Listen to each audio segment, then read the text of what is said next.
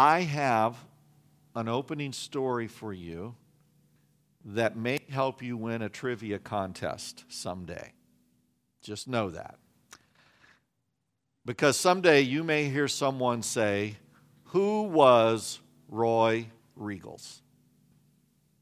Roy Riegels was a football player who played for the University of California in 1929. Roy Riegels and his University of California Bears were in the Rose Bowl, the granddaddy of them all. The Rose Bowl by that time was already 27 years old. And they were playing Georgia Tech on January 1st, 1929. Roy Riegels was on the line. He played nose tackle for defense and then would go the other way and play center for offense. Nose tackles and centers don't get a lot of glory in football. It's the halfbacks, the quarterbacks, the wide receivers, but the guys in the line, the guys in the trenches, they get a lot of glory from their teammates. Quarterbacks love their offensive line. But Roy Riegels here was playing defense. Georgia Tech's player, halfback, Jack Thomason, was headed toward a sideline run, a sweep. Roy Riegels took out after him. He was pursuing the play. Thomason fumbles the ball.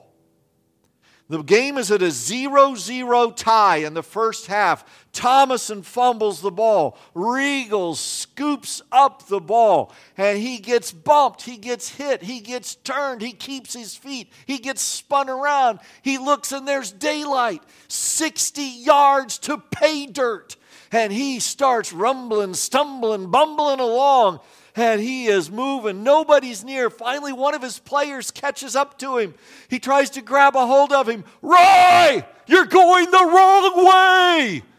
Riegels pushes him out of the way. "Get out of my way. This is my touchdown." That slows him down enough to 3 Georgia Tech players catch up with him, and they tackle him on the 1-yard line, 99 yards away from his touchdown. Roy was eventually dubbed Roy Wrong Way Riegels. So Cal has the football on the 1-yard line, on their own 1-yard line. 3 plays later, they can't advance the ball. Finally, they just drop back and they take a safety. 2 points. The game ended. And the score was Cal 7. Georgia Tech 8. Georgia Tech won by 1 point because Roy ran the wrong way.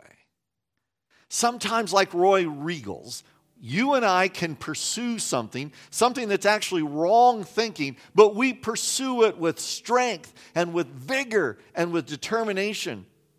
And sometimes we do that with God. Sometimes we develop a picture of God, a mental image of God that's really not the full picture of who He is. And yet we hold on to that with a lot of energy.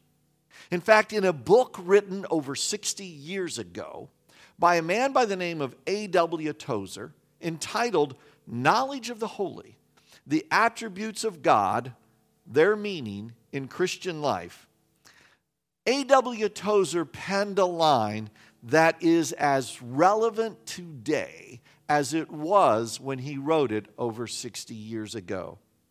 The line is this: "We tend, by a secret law of the soul, to move toward our mental image of God. We each have in our minds an image of who we believe God to be. And that image informs our responses. That image informs our beliefs. And if we are wise, we stay open to having that image shaped and molded as we grow and understand more about God, understand more about the Word of God, and experience the person of God. But sometimes we get so fixated on our image of God and on the direction that it is taking us that we fail to stop and see a bigger picture. Sometimes, if we're not careful, we can get turned around and begin to head in a wrong direction.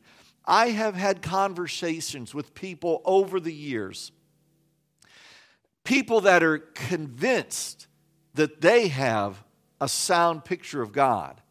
I remember once talking to a neighbor when we lived in that trailer park back in Indiana, and went down, was talking to a neighbor about something, and he said to me, "You know what? I believe the God in the Old Testament is a God of anger, but the God of the New Testament is a God of love." I said, "Well, that's not the whole picture." And I showed him samples in the Old Testament where God says, "I'm the Lord, a God of love, loving generation to generation." And I showed him that. And he was stuck in that belief. Nothing I could say could stop him from going in a way that was the wrong way. I have been told by many people, I believe when I stand before the pearly gates, that there's a giant scale.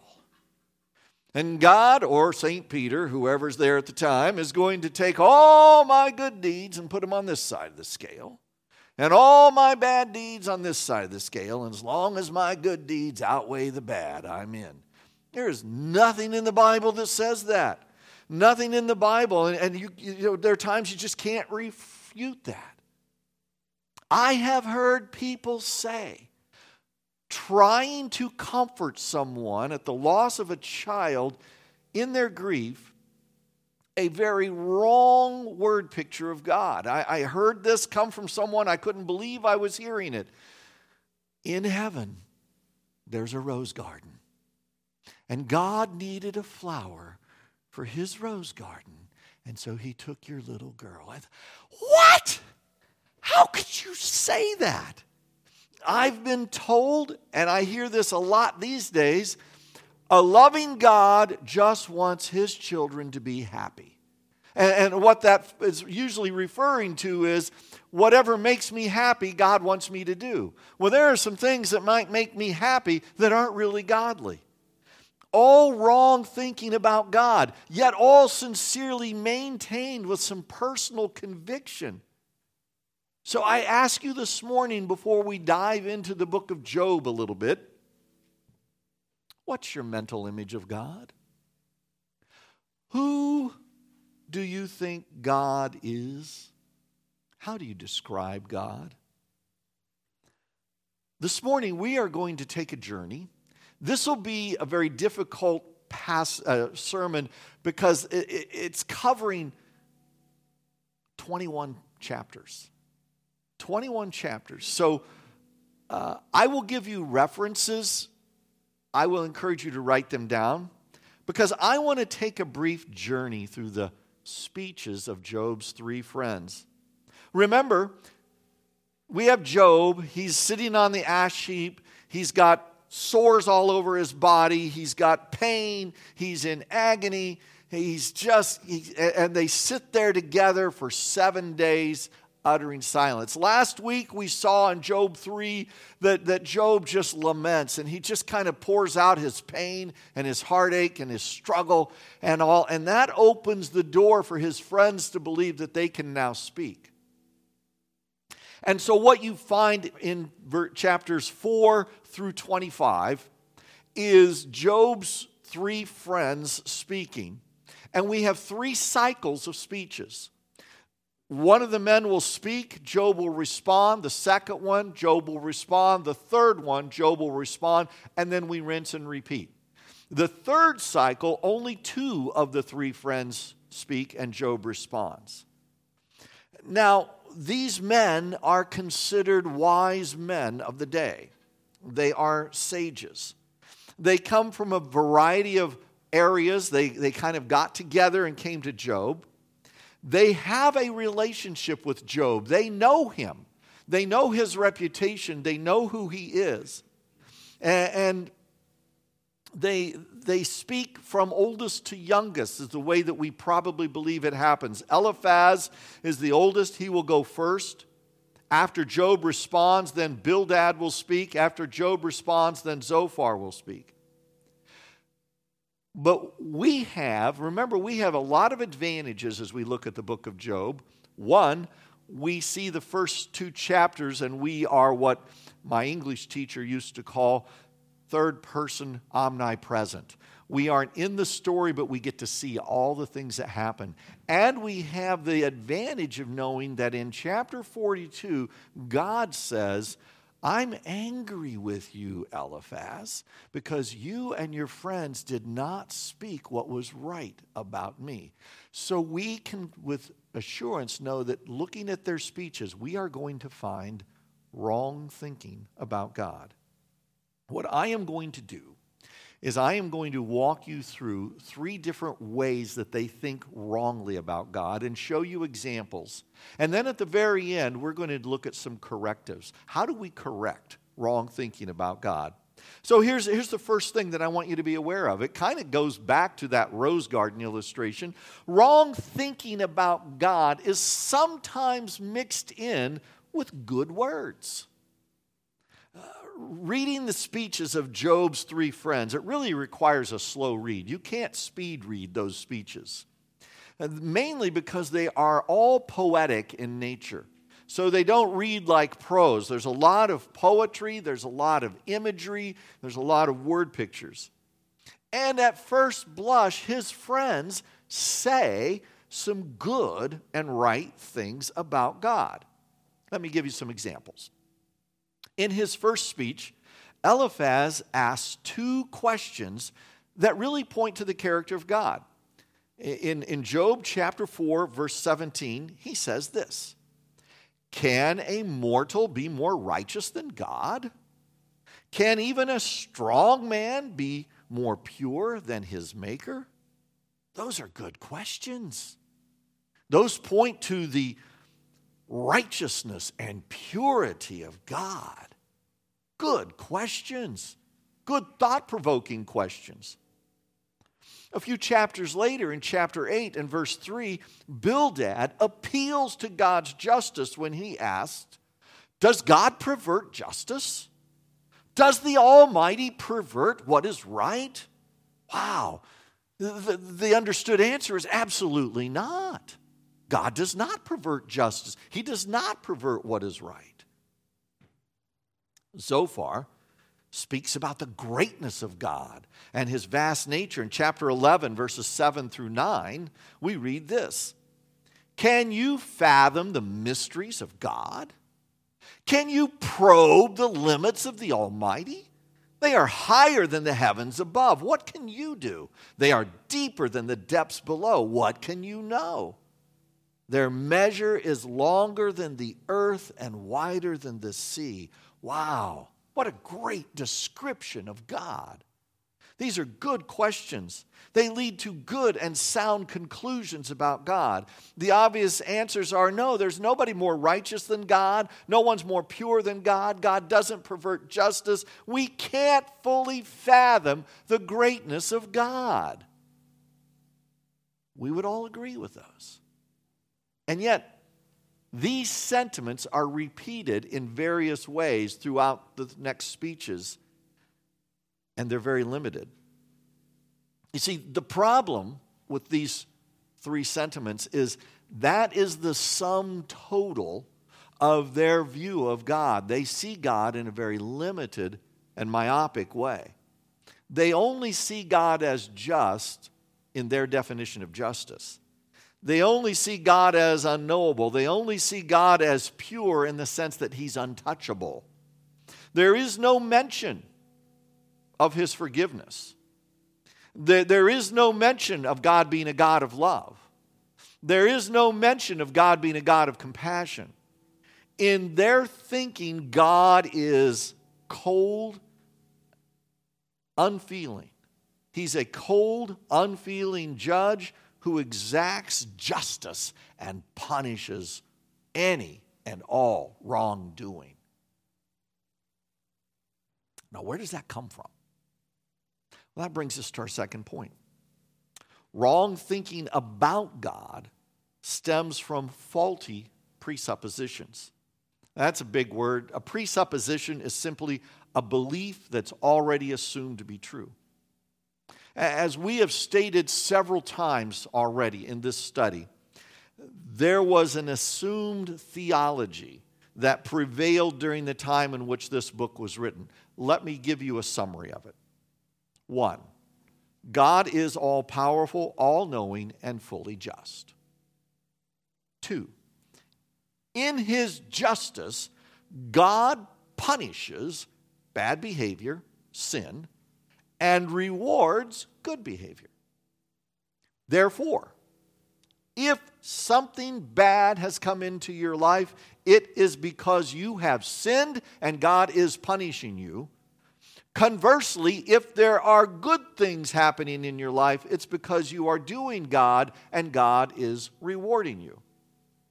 The only way to correct bad things coming into your life is to be honest with God about your sin, and then he will just stop all the bad stuff. Now that is very cut and dry and simple. That is the theology, as it were, that the accuser uses to come before God and says, Job just worships you because you give him stuff. Take it all away. He'll curse you and die. So these men are ultimately saying to Job, if I were to summarize all of those 21 chapters, it's simply this: Job, you have done something very, very bad.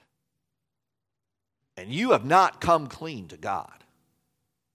You are being severely punished. So if you simply would just stop all this sniveling, oh, I hurt, oh, I've got sores all over my body, oh, everything's been taken away. You stop all your sniveling, Job, and just come clean with God and admit to him and to us where you have failed. It's all going to go away. Now remember, we know the whole story. We know that God says, my servant Job, he says, have you seen my servant Job? He's 4 things. He's blameless. He's upright. He fears God. He shuns evil.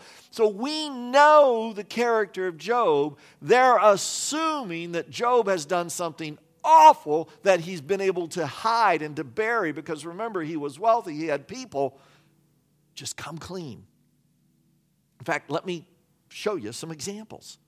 Remember I read Bildad's speech where he talks about, does God pervert justice? Does the Almighty pervert what is right? Here's the very next sentence after that. It's in chapter 8, verse 4. When your children sinned against him, he gave them over to the penalty of their sin. Now, remember chapter 1, Job's children, they got along. They liked each other. They hung out together. At the sons' birthdays, they would have everybody over and have a birthday party. And they were at a birthday party, all 10 of his children, at one of his sons' houses. After Job had offered a sacrifice to God to forgive if his children did anything wrong, the house is wiped out.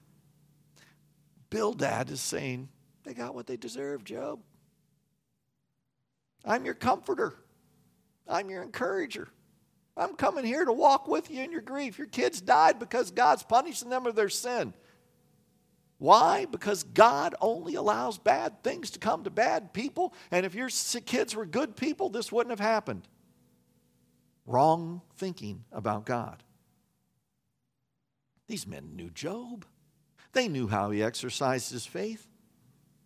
The presumption is, no matter what you do, God judges sin harshly. God is heartless. He's just a cold judge. Zophar asserts that one can actually make themselves right before God. Listen to his words in chapter 11, verses 13 to 15. If you devote your heart to him and stretch out your hands to him, if you put away the sin that is in your hand and allow no evil to dwell in your tent, then free of fault, you will lift up your face and you will stand firm without fear. Do you get what's the assumption under that? Job, you're a sinner. You've got sin in your hand. And all you have to do is just make it right. Devote your heart to God. Eliphaz, in one of his rebukes, is scathing. And in fact, if you read Job 4 through 25, and you read the speeches that go through there, you'll find that these guys just continue to turn up the heat on Job all the way along. In In chapter 15, verse 20, Eliphaz asserts that God just torments wicked people throughout their lives. And in that same chapter, chapter 15, in verses 21 to 30, he describes some of the torment that are parts of the description. And when you read it, you realize he is pointing at specific things that have come into Job's life. For instance, he talks about God sends attacking marauders, verse 21. He talks about houses crumbling, verse 28.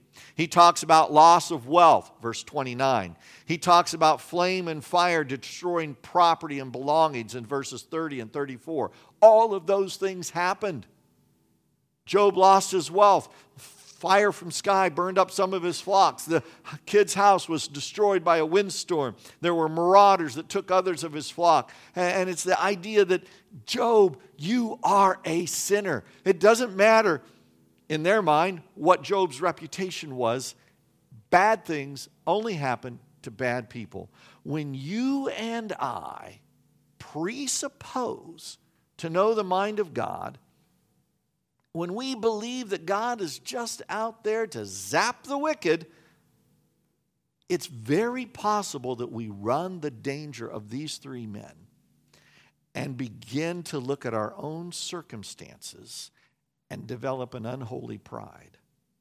When I look around at our world, when you look around at disasters in our world, you look just down the road a ways to the tornadoes that just went through southern Illinois and Kentucky last month, I just hope you don't draw the conclusion that there must have been gross sin in those areas for God to wipe them out. Because if that were the case, Springfield, Illinois shouldn't exist. When we read of oppression and suffering of fellow believers in places like China and Myanmar and Indonesia, I hope our first response isn't that they somehow got what they deserved, that God is treating them that way. You see, we have to be very careful how we respond to bad things coming into the lives of people, regardless of their standing before God. Because we can get very heartless. We can start to judge, and at least in our own minds, look at why the misfortune falls on others and not us. Oh, even an offhand comment, well, they got what they deserved. That shouldn't be part of my response. Who am I? Who am I to judge the reasons for another's suffering?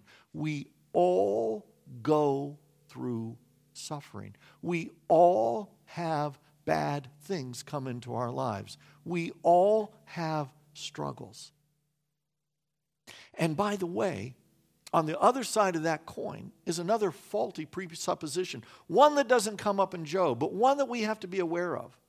It was actually popularized in another book quite a few years ago by a rabbi, Harold Kushner, and the book was entitled, Why Bad Things Happen to Good People. And Kushner concludes that while God is a good God, God is a weak God. And bad things happen to good people because God is simply incapable of preventing it. That is as far off field as God only judges people and only lets bad things come into people's life because they've sinned.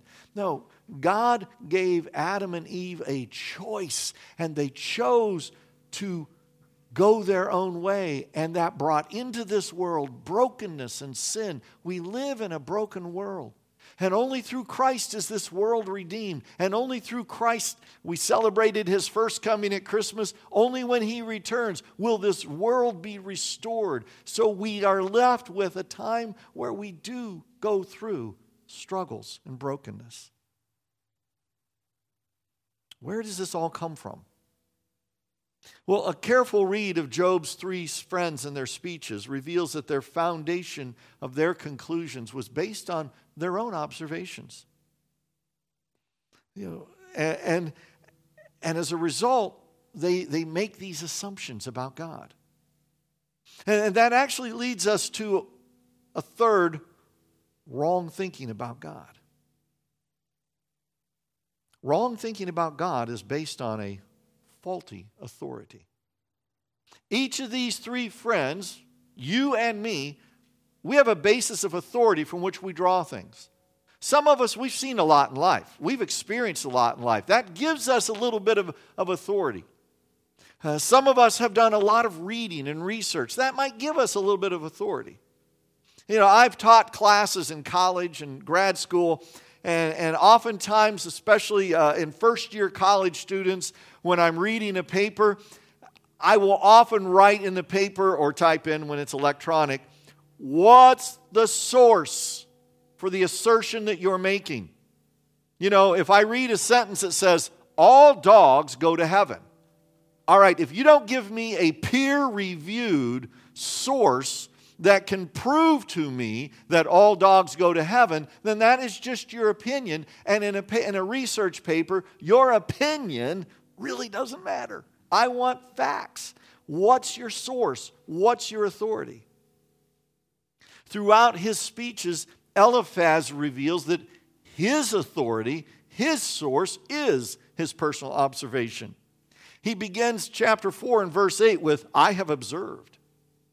In chapter 4, verse 13, he says, I had a dream. And he talks about this weird dream that he had. In chapter 5 and verse 3, I myself have seen. In chapter 15 and verse 17, I have seen. His life experience is his authority on God. It's a faulty authority. Bildad, in chapter 8, draws on his observations of history. Let me read a couple verses in chapter 8 of Job, verses 8 through 10. Ask the former generation and find out what their ancestors learned, for we were born only yesterday and know nothing, and our days on earth are but a shadow. Will they not instruct you and tell you? Will they not bring forth words from their understanding? Can papyrus grow tall where there is no marsh? Can reeds thrive without water? While still growing and uncut, they wither more quickly than grass. Such is the destiny of all who forget God. So perishes the hope of the godless. Job, just look back. Go to the older generations. They're going to tell you, if you forget God, you have no hope. And while that's true, he's not drawing from anything other than history. Zophar also sees his own understanding as his authority. He says in chapter 11, verse 6, know this, God has even forgotten some of your sin. Really? Chapter and verse. We serve a God who doesn't forget. We serve a God who says, I remove your sins as far as the east is from the west, and remember them no more, as in choosing to remember them no more. But Zophar says, Job, God doesn't pay attention to you. He's forgotten some of your sins. In chapter 20 and verse 3, he speaks about his own understanding. He says, I hear a rebuke that dishonors me, and my understanding inspires me to reply. Job, I have to reply to you because you've dishonored me, and my understanding is greater than your understanding, so I need to reply. We all need to make sure that what we say about God and what we think about God is based on the sole authority on God, and that is His Word. Everything I think and say about God should start with running through the grid of God's Word. So let me share some correctives very briefly. The first one is kind of a repeat of what I've just said. Check your sources. Check your sources.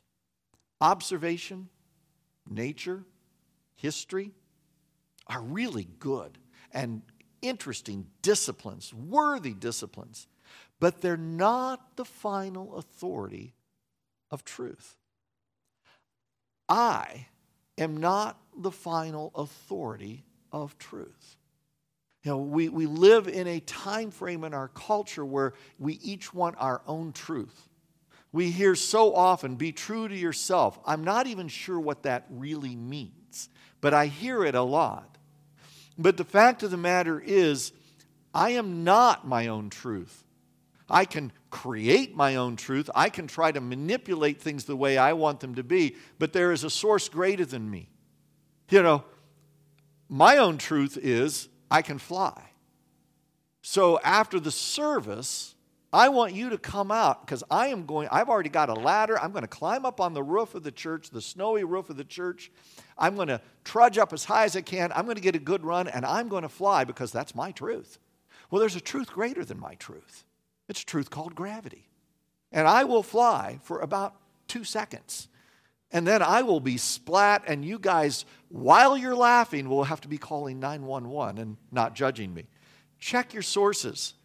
We need to be people of the Word of God who, like those people that Paul talked about in Acts 17:11, the people from the city of Berea, who said we're more noble than the Thessalonians because they examined the Scriptures every day to see if what Paul said was true. I hope you go back to your Bible and say, okay, I want to reflect on what Pastor Scott said. I want to make sure he's preaching truth. Second corrective, develop a balanced view of God. You see, God holds all of his characteristics in perfect balance. God is love. God is good. God is gracious. God is forgiving. God is compassionate. But if I only focus on those characteristics of God, I have a mental image of God of some really kind grandpa who, like me, who never really disciplines his grandchildren. He just gives them stuff. It's a skewed view of God. Because God is also holy and just and righteous and sovereign and powerful, and he does judge sin. But if I make that my only view of God, I slip into the error of Job's friends who see God only as this cold, heartless judge that just is out to zap people. God holds everything in perfect balance, and I would submit to you this morning that you see the perfect balance of all the characteristics of God at the cross of Jesus Christ. Because at the cross of Jesus Christ, Jesus is there satisfying the wrath of God towards sin. He is there because of the righteousness and justice and holiness of God. But he chose to go to the cross because, as John 3:16 says, God so loved the world. So God's love and compassion and grace and mercy and forgiveness and his justice and his righteousness and holiness all come together at the cross. And he did that. He allowed that because of his love for you and me so that he could pay the price for our sins. Develop a balanced view of God. Corrective number 3. Develop a balanced view of who you are before God. It's God, the Holy Spirit, whose job it is to convict people of sin. I am not the Holy Spirit in anyone's life. I may be used of God to help correct, help guide, help shape, but I am not the one who convicts you of sin. That's the Holy Spirit. God is a God of grace. I need to be a person of grace. God is a holy God. I need to be a person who strives by his power in me to be holy. Holy doesn't mean to be perfect. Holy means to be set apart, to be different. God is a God who forgives and restores. I need to be a person who learns to forgive. God loves me. He loves me unconditionally, and he expects me, actually, he commands me to love my neighbor as myself. God is a God of justice, and He calls me to be a person of justice. And what that looks like in the Bible is that God says, I care for the most vulnerable. And in the Old Testament, He defines that as the widow and the orphan and the stranger. And I need to be a person who follows God's example and do my part to care for the most vulnerable in the culture where I live. God is a God of compassion, and I need to be a person of compassion. And when you look at the characteristics of God, how do they flow out of your life? Corrective number 4. Remember that I too am a sinner saved by grace. I have failed. You have failed. I have sinned. You have sinned. I've let people down. You've let people down. We're all sinners. And those who put their faith in God are sinners saved by grace. It's so easy to get excited about something.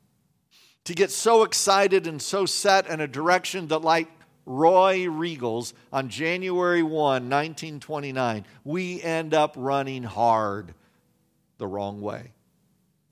I think if we learn anything from Job's 3 friends in this brief survey today, it's simply this: slow down. Think about what you're observing. Think about what you believe.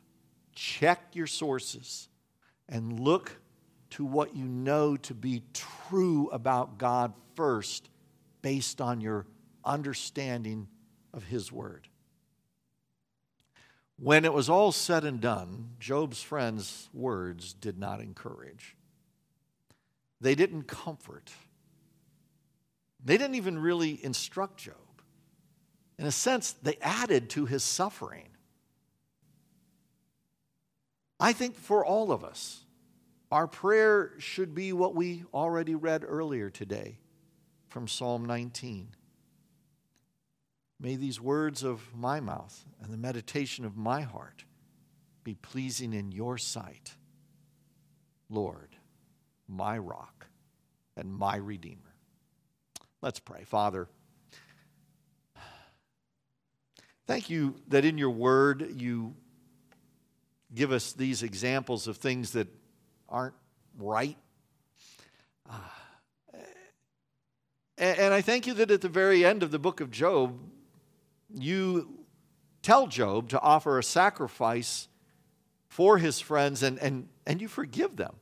Even though they spouted on and on wrong stuff about you, you forgave them. What a great reminder of your grace.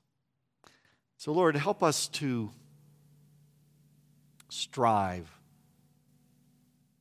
to think rightly about you, to learn about you, to grow in relationship with you, so that we can live in a way that reflects you to the world around us. In Jesus' name, amen.